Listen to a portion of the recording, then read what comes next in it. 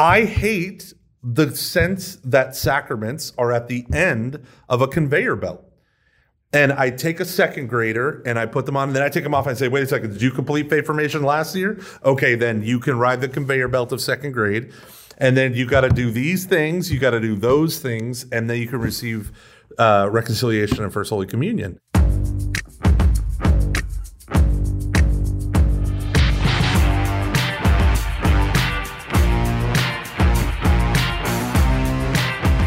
Welcome, ladies and gentlemen, to Every Knee Shall Bow, your weekly Catholic podcast on evangelization. My name is Mike Gomer Gormley, and I am joined, as always, by Dave, the party comes with me, Van Vickle. How you doing, Dave? I'm good, and the party came. It's here. The party is here. Literally, we have a party going on because we have a special guest, Dr. Josh Packard from the Springtide Research Institute. We are very happy to have you here. How you doing today, Dr. Josh? I'm doing great. Thanks, guys, for having me. I'm excited to be on. How long have you been affiliated with Springtide? How long has that been around? Because it's funny because I all of a sudden I've been hearing this stuff from all of my nerd Catholic circles, like Springtide, and I was like, whoa, this must be epic. So, well, I'm very curious about how big the nerd Catholic circle is. I'd like to know more about that. But that means we're doing our jobs well. It's we've been around for just a few years. This is started right. Our first project called Belonging, Reconnecting America's Loneliest Generation came out the week that the country went into lockdown for COVID the very first time, which is, not by design, but we've managed to make it through it. So I've been with the organization from the beginning through the ideation stages, and then now as the executive director. Ooh, so fancy! That's awesome. And what kind of research y'all specialize in? So everything we do is about the religious lives of 13 to 25-year-olds. And that means, if they're having conversations about faith, spirituality, God, etc. online, we try to, listen in online. If they're having them, with their families, we try to get a sense of what's going on there. Primarily, we do that. Well, through COVID, we've been somewhat limited on our data collection, but it's been through a bunch of nationally representative surveys. So we collect about 10,000 a year, which gives us, I think, to my knowledge, I think we have the largest data set in the country about young people's religious lives right now. Wow, that's awesome. And then we do hundreds of interviews. I think we've talked to 350 some young people, which if you know anything about trying to talk to a young person, that's by far the more impressive number than the 30,000 surveys. Gosh, you guys must be exhausted. No purgatory for you. Nice. So just real quick, I love talking about the research. What are the different ways? Because on the website you have, which if everyone wants to go and check it out, springtideresearch.org. And you have this tab on custom research. And so can you just give us for instance of what it's like to collect data and using all different methods for a research project? Yeah, well, it's fascinating. I mean, it's multifaceted and super interesting. Because we certainly do custom research projects for clients that are mission aligned with the things that we're interested in. But every fall we produce a State of Religion and Young People. So we're collecting our own data all the time. We've got a series about mental health that's coming out that'll take us for the next 18 months about schools and churches, homes and workplaces, and the role that religion and purpose play in helping combat what is an epidemic of mental health issues among young people. But we do it through this approach that we call data with heart, where we're like, I have a PhD in sociology. We have a research team with lots of degrees, and they know how to do it. We care about the methods, the scientific rigor a lot, but we don't think that the science does enough. Frankly, like a lot of it's too lab coded. It's like we're going to be over here studying like young people as if they're in a zoo, right? And that's never a thing we wanted to do. I mean, we want to be actionable as a research institute, not just interesting. And that requires us to really understand the lives of young people. So we're asking the right questions. We have an advisory board of young people. We have our own podcast called The Voices of Young People, writer in residence, interns, BIPOC fellow, and on so we are structurally listening to teenagers, all along the process, and then punctuating that sort of air that we breathe with really rigorous data collection in a sort of methodical way. Yeah. And I think that you really can't, obviously, if you do the first part without the data collection rigor, you don't really have a leg to stand on. But if you just collect the data and you're not really listening to young people, I don't think you really know what the data mean. Yeah. It's always fascinating because in church circles, especially at the parish, all youth ministers do their, we always joke, is that the amount of teens registered or the amount of teams that show up? Because registered, we have, you have like, so many multiples more registered than actually come every week. Sure. But the bragging numbers are all on the registered. And we always said like, oh, there aren't enough, like, let me just give you one specific area. There aren't enough teenagers coming to our youth-oriented mass, right? So you hear that and you begin to filter, well, what does that mean? Well, it turns out that 3 years prior, the youth ministers were doing a really big push to get the teens to bring their parents back to mass. So kids started sitting instead of the, saved seat section for teens. They started sitting with their parents and they started going to different masses, ones that were more convenient for the whole family, not just a teenager coming to Life Teen. And it ended up having a really negative effect on the numbers in the 8 pews that we reserve at the front of the church, but an incredible positive thing in the amount of families attending the Eucharist. So it's like there's numbers and then there's meaning, and sometimes the numbers can clearly tell you, and sometimes they don't. So I love that notion of numbers with heart. Yeah. I read this report like. It was rough, I think, just for somebody who is in church evangelization, because it very clearly shows that we are not doing a very good job. And I mean, like, even maybe not even putting in the effort that we think we are. There's the one, you'll have to remind me, but there's one piece of data where they talk about who's reached out to you. Yeah. And it's like faith leaders is either the second or third lowest, Yeah. I mean, that's insane, that is where how low down we are. So. Yeah. So the data point you're talking about is we asked young people during the pandemic, who all reached out to you, and they could pick, they could pick multiple answers. And only 10% of them said that a faith leader had reached out to them during the pandemic. But Dave, I'd like to offer just a slight correction. I mean, this is really challenging. I'm not going to disagree with that. I mean, I think that what the data show are certainly, a call to action. But the slight correction is just that, I've given a lot of talks. I've been in a lot of parishes. I've given a lot of talks to non-Christian audiences. And I would say across the board, I've not met more than a handful, if any, who I thought weren't working hard enough, or who, we're not dealing with a deficit of care. What I think we're dealing with, and what these results of the study show, is that we've just got some models that they worked for a certain world that operated on a certain set of assumptions. And we can talk about those if you want, but those assumptions don't hold true anymore, but we're still trying to use those old models. And in particular with that number, I don't think that number isn't like indicative of a bunch of youth ministers and, formation directors who don't care about young people during the pandemic. I think what it really does is highlight that we don't have models for doing good outreach and relational work.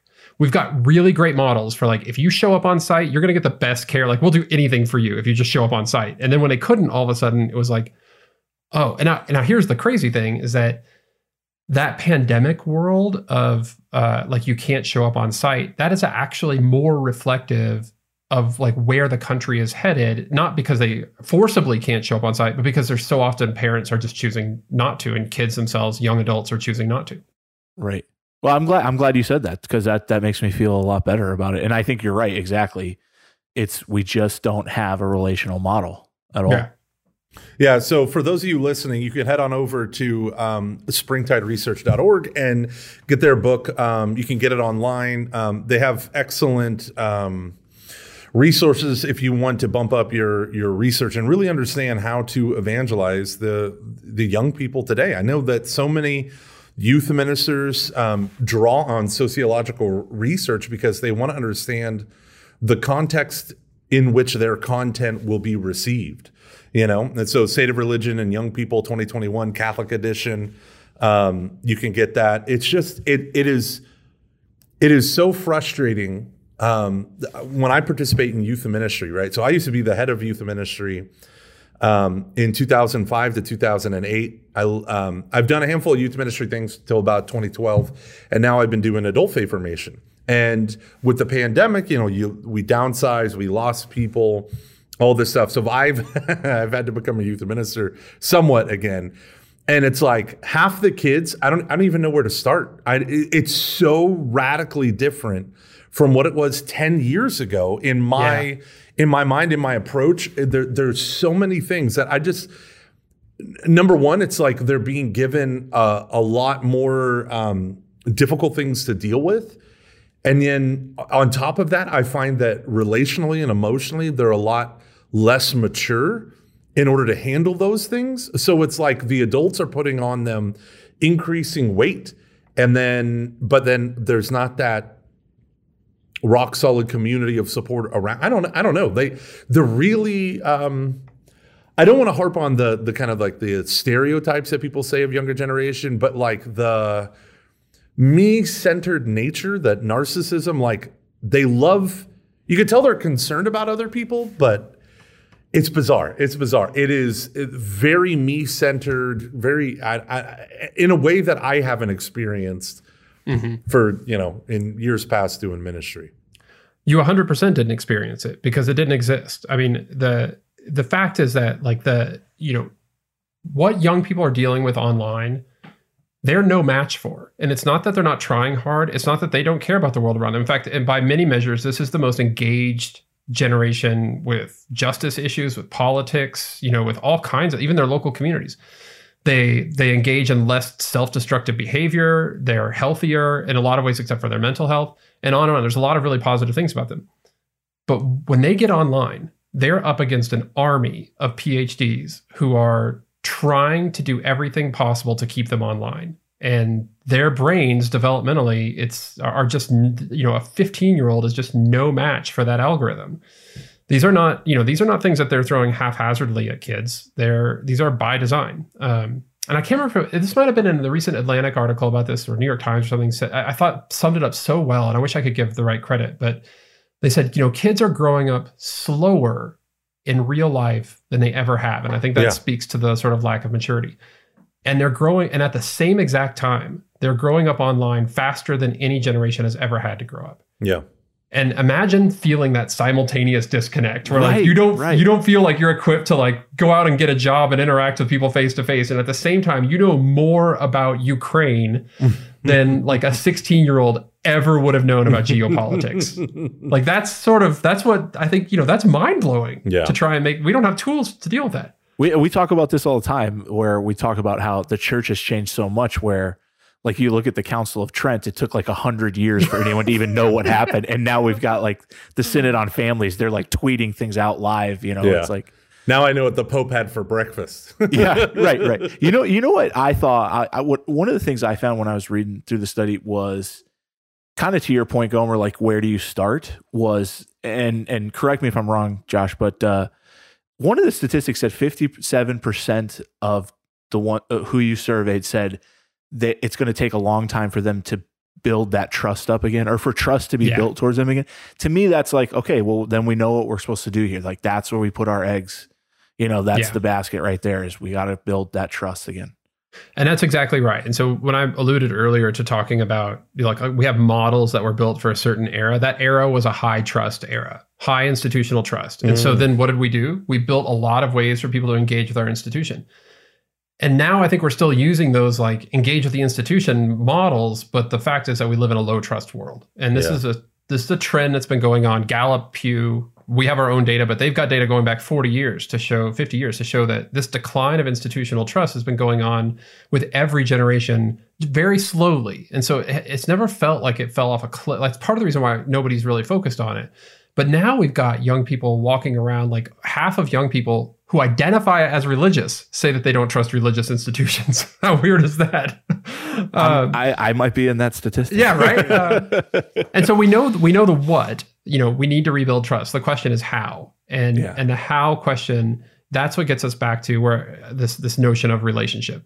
So where there's very low trust for institutions, there's very, very high trust for individuals when there's a relationship with an individual. Now, when they see that individual is just coming at them as like, I was a professor for a long time, and if they saw me as just, if I was never able to break through that barrier and all they ever saw me as was like the dude who stood at the front of the room and gave grades, their trust for me was like zero, right? Yeah. But if we could get past that, if we could form a relationship in some small way, if I could find out anything they cared about and ask a follow-up question, then, you would start to see that needle move a lot and real quickly. Yeah, it's funny because during the pandemic, we lost all of our youth ministers, and it was just me instead of 5 other people. And we have a huge parish here. And so I took the freshmen, and I was doing these online only things. And I'm like, getting all these complaints from parents, like, my kid needs to see other people from his faith. Yeah. So I said, okay, we'll offer 2 classes. We'll have an online version and an in-person version. And I'll just record the in-person talk, and then that'll be the online talk. So we set it up that way, and it was so funny because I only had 1 volunteer. She sat outside and did my attendance and made sure I was safe environment certified by having another adult.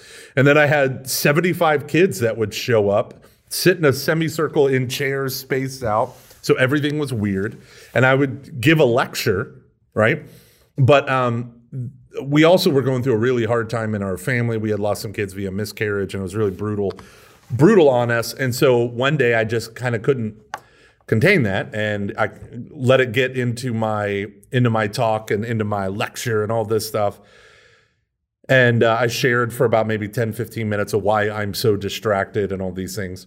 And to this day, the kids, the only thing they remember from that class was not my amazing handcrafted lectures, but me just sharing my story and my, kind of our wife's pain and stuff like that. And and you could tell that that was about 5 weeks into the 12 weeks that we had. And it was, after that was a sea change in terms of their receptivity to me. They were like, and it's not like I'm very personal, like in my talks and stuff, but it was like that sharing of a vulnerable, broken moment. And I'm like, it's not something that I've never heard before, but I just made it very personal. And they were like, oh, okay, now I know this guy. I can relate to him, Yeah, I think that's right. And we talked. So that was the State of Religion in Young People 2020. We put forth this concept called relational authority, where the data were really telling us that good relationships that young people resonate with when it comes to trusted adults have some pretty distinct elements. They're actually not a mystery. It's listening, integrity, transparency, care, and expertise. It's just that for so long in our institutions, we've built around that expertise only model, or at least expertise first, right?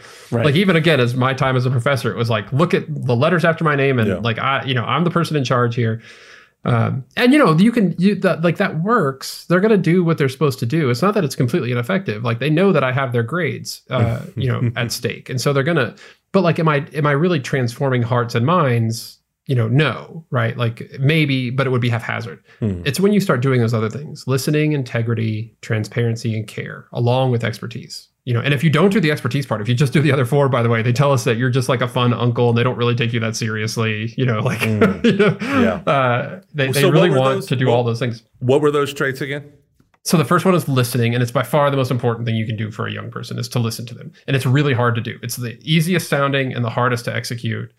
Because what happens when you listen to young people, as you all know, I mean, you've been in youth ministry. When you listen to young people, you end up hearing about all the really terrible ideas that they have, or like, who they're going to hang out with, or what they're going to do, or what they're thinking about doing. I mean, they're just not always great.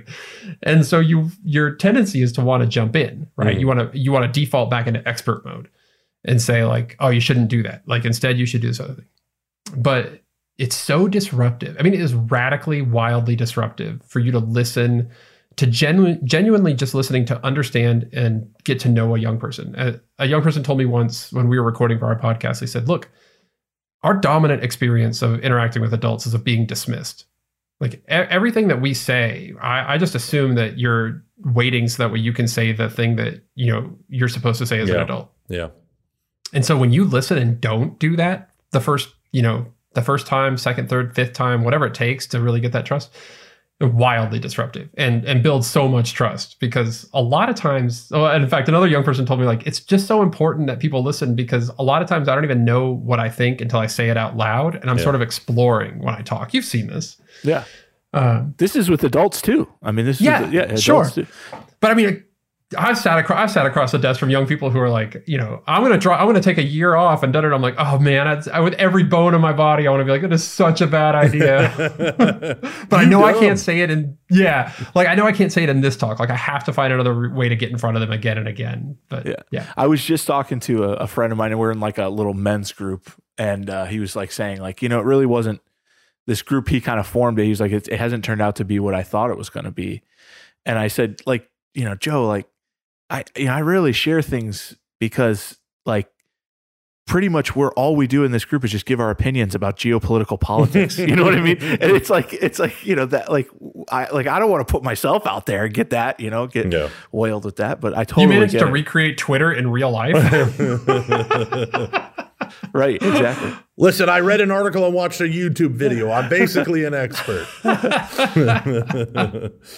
Yeah, it's funny because there was a wonderful book called Contemplative Youth Ministry by Mark Yaconelli, and his whole approach was take a Catholic understanding of mysticism, basically, like the listening, the receptivity, and apply it to how you do actual ministry with people one-on-one or with small groups.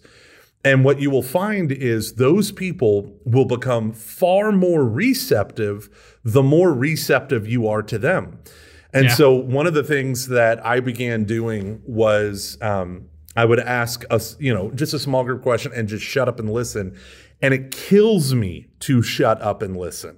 And I'm terrible at it because they're so unformed and so, whatever. But that, like, I honestly, that was me. That was me 100%. I was an unformed idiot. And but to me, the difference is because we've created entire domains where adults and kids no longer connect with one another, no longer interacting with one another. Adults are not there for the process of kids learning. They're not there. They're just the dictatorial, and then they leave. And this is especially true of parents, where there are so many different levels of where you could drop your kids off and not be invested, that it reverberates out into everything. So kids have their own subculture with one another, and they're learning how to navigate life from the worst people possible, namely each other. Right. And not just that because that was our generation too, people in their probably people in their 50s to their 30s.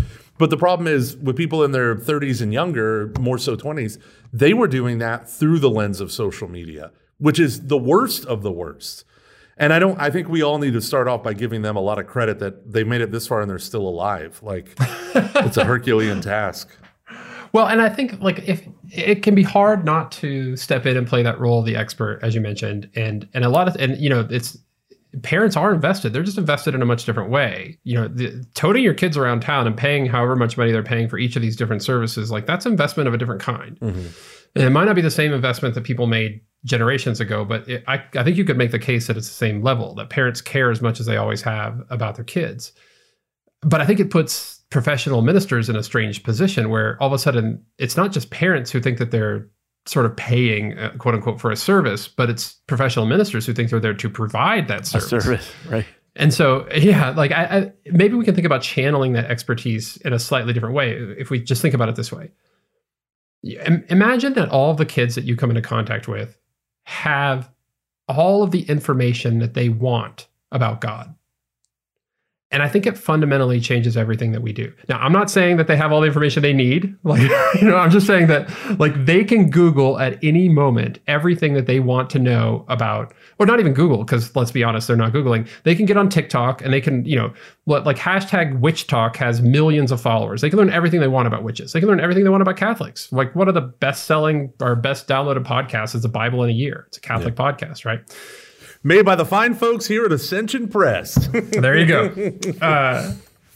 But what they don't have, and what they'll be very quick to tell you if you ask them, is that they have no experience of grace, of divine love, of forgiveness. They don't have a firsthand encounter with the experience of the divine. And that is what place where I think that we can really show up as experts and be like, well, let's bring them more into contact with those things. And I promise if you do that, you're going to get to do the education part. But it's like we have these systems that were built to do education first when information was in short supply before the internet, right? Like some people had information, we needed to get to the people who didn't have it. And that was primarily kids. But now information is abundant, but experience is in really short supply. And I think we can, if we focused our expertise into that area, I think we all would have more fun. Like everybody doing ministry would have more fun because you would get to be creating these sacred, holy, amazing experiences. Right. And I think it would make more of a difference. Yeah. Yeah.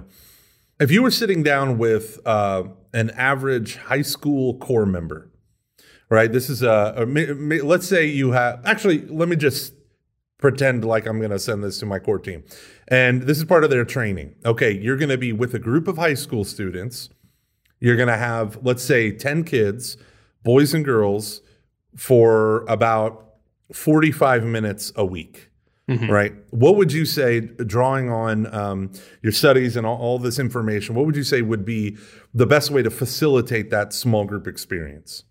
So I think it's about the first thing is a mindset shift. And here's the shift that I think needs to occur is that you never let go of the expertise. You are the expert. You're the grown-up in the room. But for a long time, that has also meant that you are driving the timeline, because what does an expert do if not keep us moving towards a certain goal, right?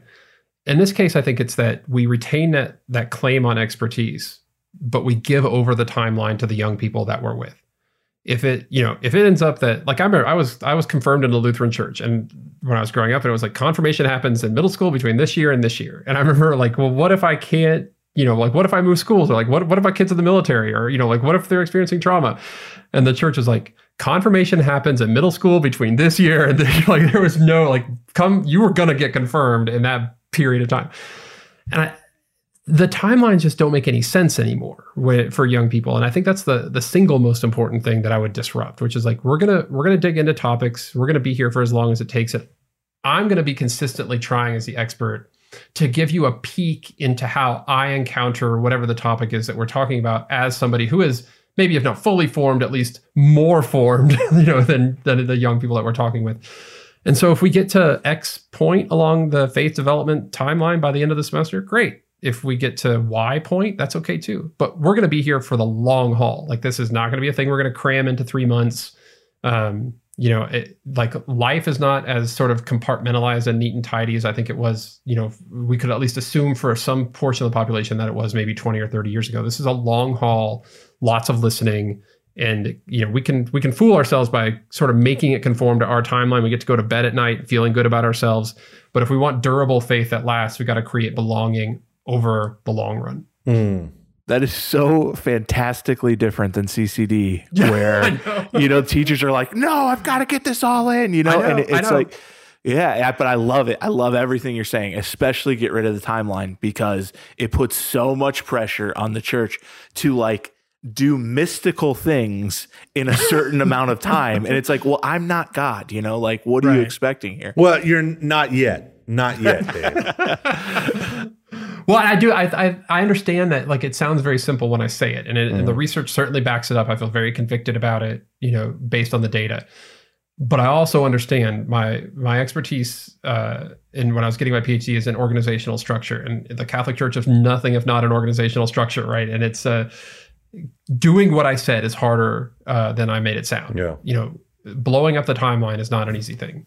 There's some churches in their diocese, they'll do things like, confirmation is every other month on this Sunday at this time.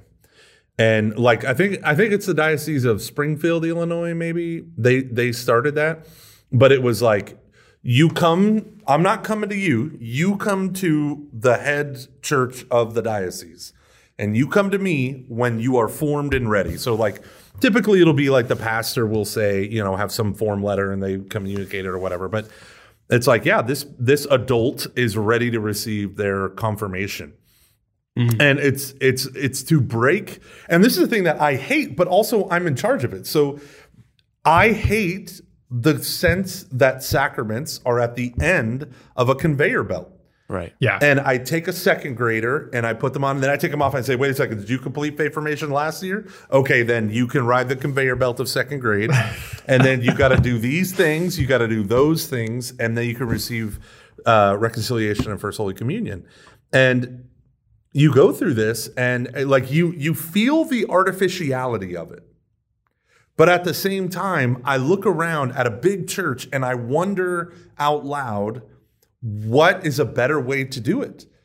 Like, I mean, so now they can receive if they're not ready, and I have no problem telling people when we have to delay sacraments. Sure. But if they're not ready, they can come in third grade, fourth grade, whatever. And we have plenty of people that do. But the majority they have good enough attendance to rock that conveyor belt, answer the questions correctly, and then, here they are. And I don't know how to move away from that with a big parish. With a small parish, I do. But not with a big parish. Agreed. Yeah, I mean, it is. I think it requires the people with boots on the ground to have a very strong grasp of what are the signs and markers that we've reached a different stage of faith development. That what a young person says and does X, Y, and Z consistently. Like I was working with a place, and they were like, "Look, we understand exactly how we want these relationships to unfold.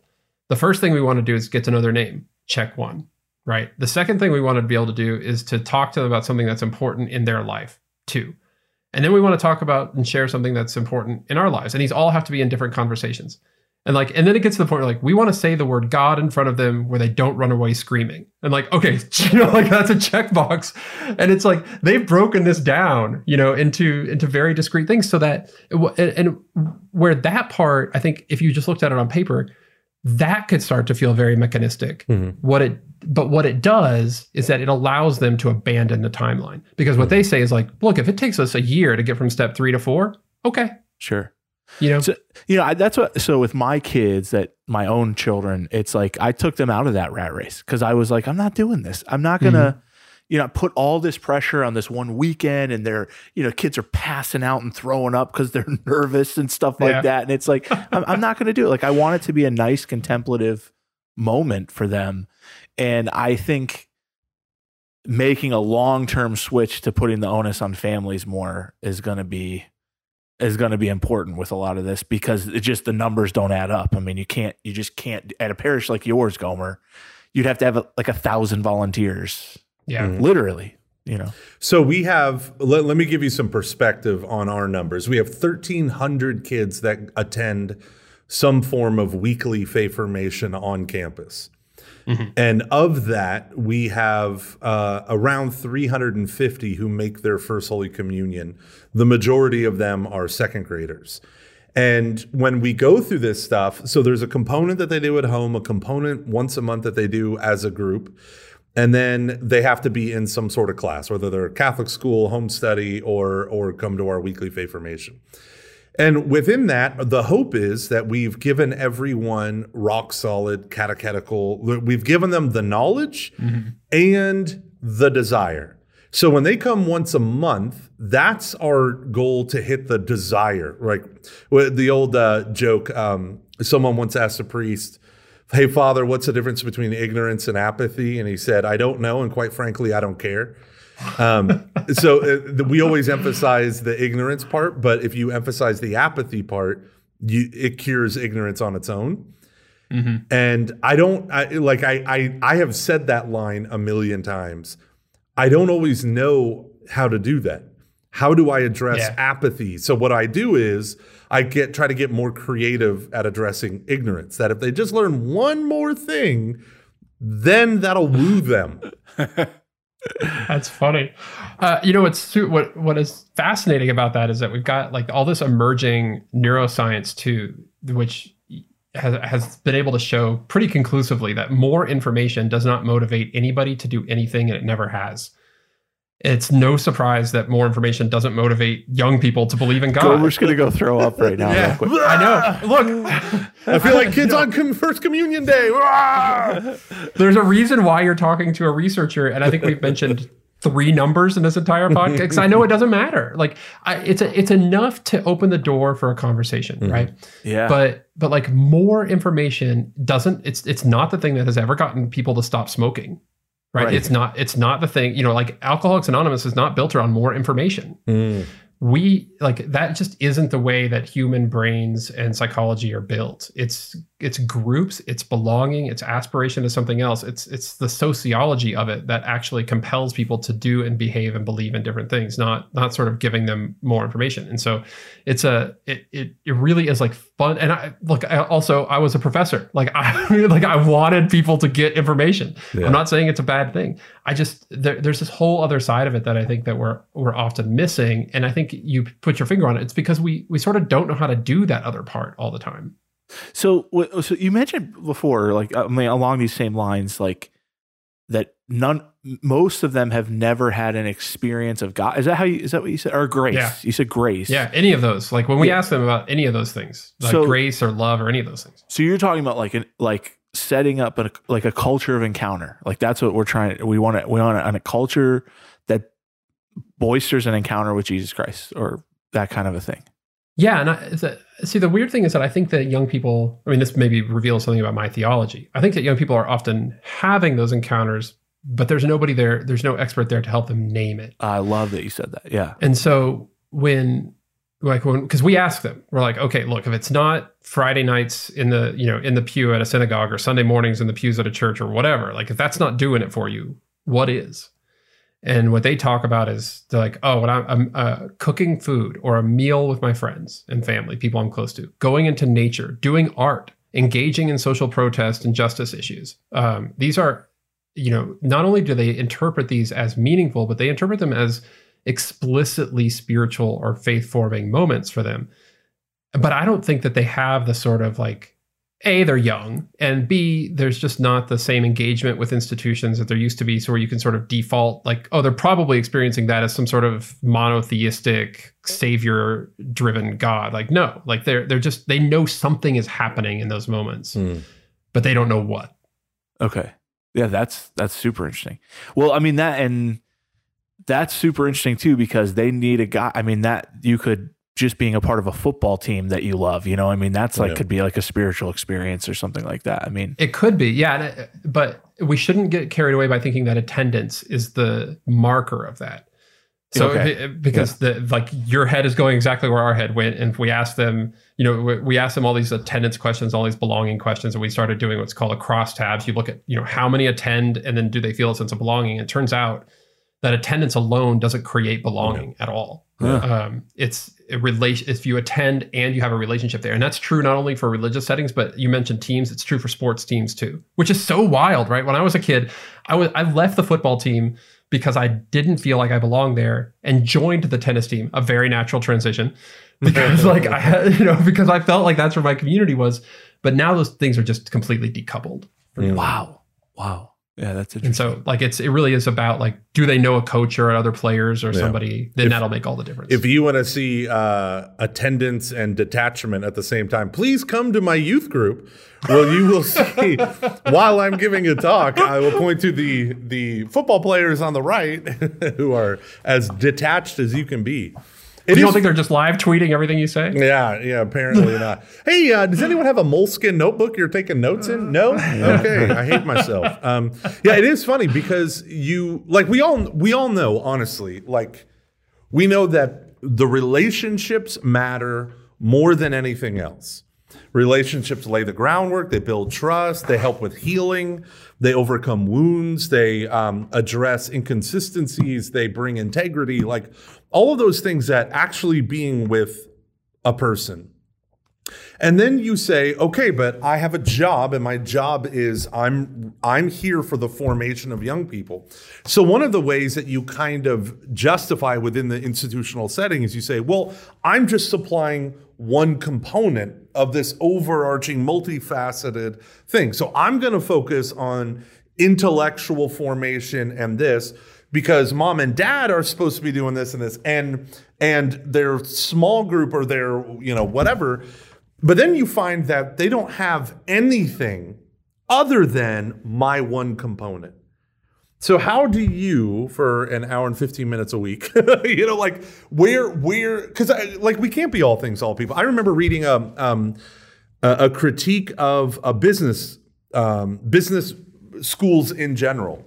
And it was, you are asking the CEO, the manager, the whatever, to be a father or mother to every employee. Right. Because you're responsible for healing their emotional hurts and helping them plan their life and all of these things. And it's funny because that's the last thing I want from anyone who's been my boss ever. But also I can say every one of my employees, I personally consider a friend. Like it's more than employment. Like I am invested in them as persons. And I'm like, did I just accidentally like backdoor my way into this business model where I am like, like I didn't mean to do it, but now My children. come like, am I their doctor? I mean, I pay for the insurance. So yes, I am. I heal them, I've totally Michael Scotted my way. Yeah. But you know what I mean? Like I can't, like all these other things are supposed to be there. They're not there. I'm supposed to be doing just a supplemental thing, but now I'm asked to be the substitutes for the loving parents who taught them how to pray as a family. That's not there. Going to weekly Eucharist. That's not there. Coming, like there's so much that's not there now that it breaks my chubby little heart. And I feel like, but I can't do all of those things, I can only do these things. So solve all my problems.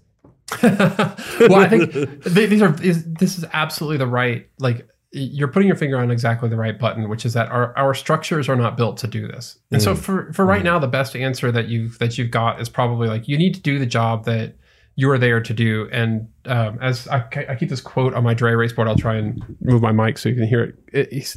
This guy who was telling me he's a youth minister and that he sometimes gets really defeated by the structures that he works in. And he says, but then I pray and I show up and I work with great hope and honest optimism. And I think sometimes that's all we've got. And then the only thing I would add to that is advocacy. Like you've got to work from the position that you're at to advocate for something different and to point out. And we hear all the time that our research, especially for people who are doing this work on the ground, they hold up, they'll like hold up the book and they'll shake it at a talk that I give afterwards. And like, this is the ammunition that I need to take back to my boss to let me do the work that I know that matters. And so we hope we can be that, because you're right. Inside of that structure, I mean, what really needs to be done is that you need to start creating, using this Catholic term of accompaniment, this long-term relational based sense of belonging. But can you do that if your job is an hour and 15 minutes a week to do this and there's nothing else really leaning into that? No, you can't. Like, you've got to start, but you can like start having the conversation.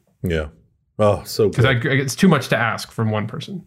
Yeah. So I just want to take that last audio clip and send it to all my parents. Just be like, it's too much to ask. I'm too busy.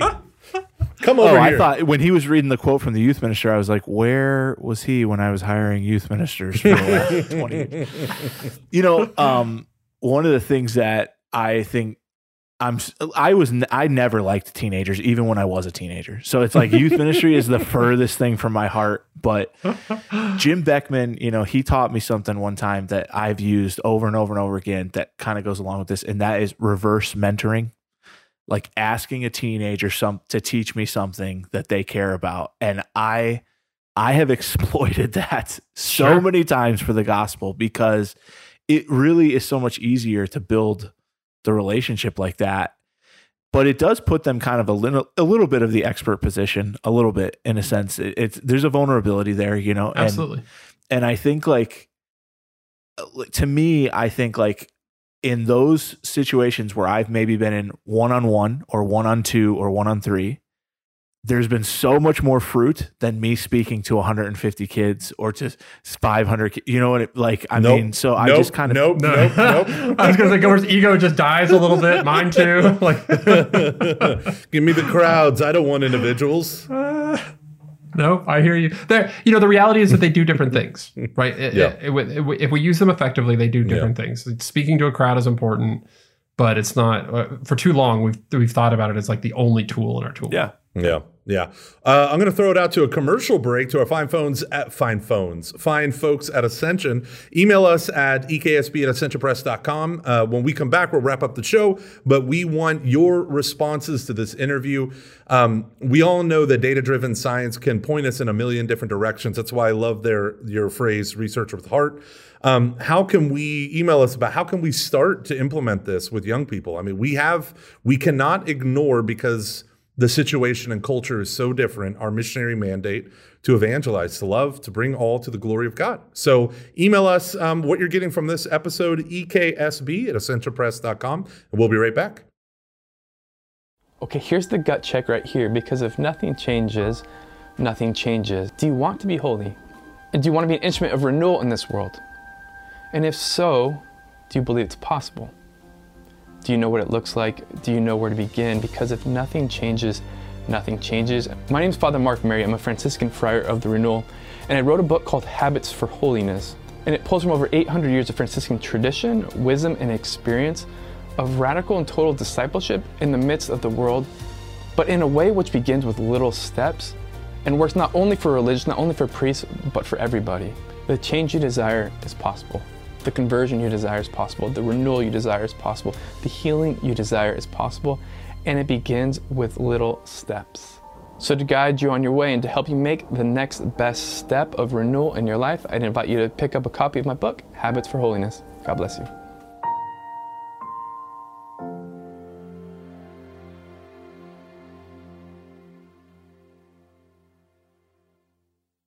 Welcome back to Every Knee Shall Bow. I hope you got to hear about some awesome stuff from Ascension Press. We love being a part of the Ascension Press family. They have such great materials. If you're in the church world, or even just if you're just a lay volunteer, it's such a great resource for us. So we're back with Dr. Josh Packard talking about this.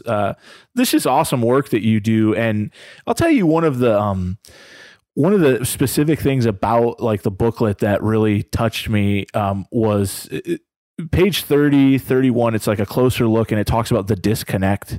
And there's a few things that are tough, like when you get to the end of those statistics, it's like, I don't trust religion, faith, or religious leaders. I don't feel safe within religious institutions. Let's see, I have been harmed by religion or faith. I would not even think to go to a faith. Those are not small numbers to me. No. And I think I just want to know, you're the one who was doing these interviews, or your group was doing these interviews. What's the next step for us here? That's kind of a heartbreaking, those are heartbreaking statistics for somebody who works for the church, Well, there's two really important things, especially about that section, to keep in mind. Number one is that I think we can get carried away by looking at any one of those, but the real highlight or takeaway from that is that just as much as adults who are not young people, they end up telling themselves stories about young people. They're not experiencing the same things, but we need to fill that cognitive dissonance in somehow. So we sort of construct this narrative in our head about what young people are and what they care about. And a lot of stereotypes come from that. It's basic sociology, if you remember your college years. Well, young people are doing the same thing. And I think that's what these data show, is that the more disconnected they get from religious institutions, the more they start building a narrative about you. And what's fascinating about it, and it's not true, it's not any more true than what the stories that adults tell themselves about young people, but I think it helps us to point the way to where we can do some of that radically disruptive work that I mentioned earlier. So anytime we do anything that's counter to those narratives, it starts to question the entire set of assumptions. So, when you show up and just listen to a young person and don't try to tell them what to do, when you are also expressing care and real action about the environment or whatever cause that they're into, it starts to disrupt every assumption that they have about sort of, otherwise it's just headlines. And the headlines right now for religion are not great. They're really not. And the second thing to keep in mind is that despite all of this, religious young people fare better. They're better off at home. They're better off in their mental health. They're better off at work. They're better off in their social lives, and on and on.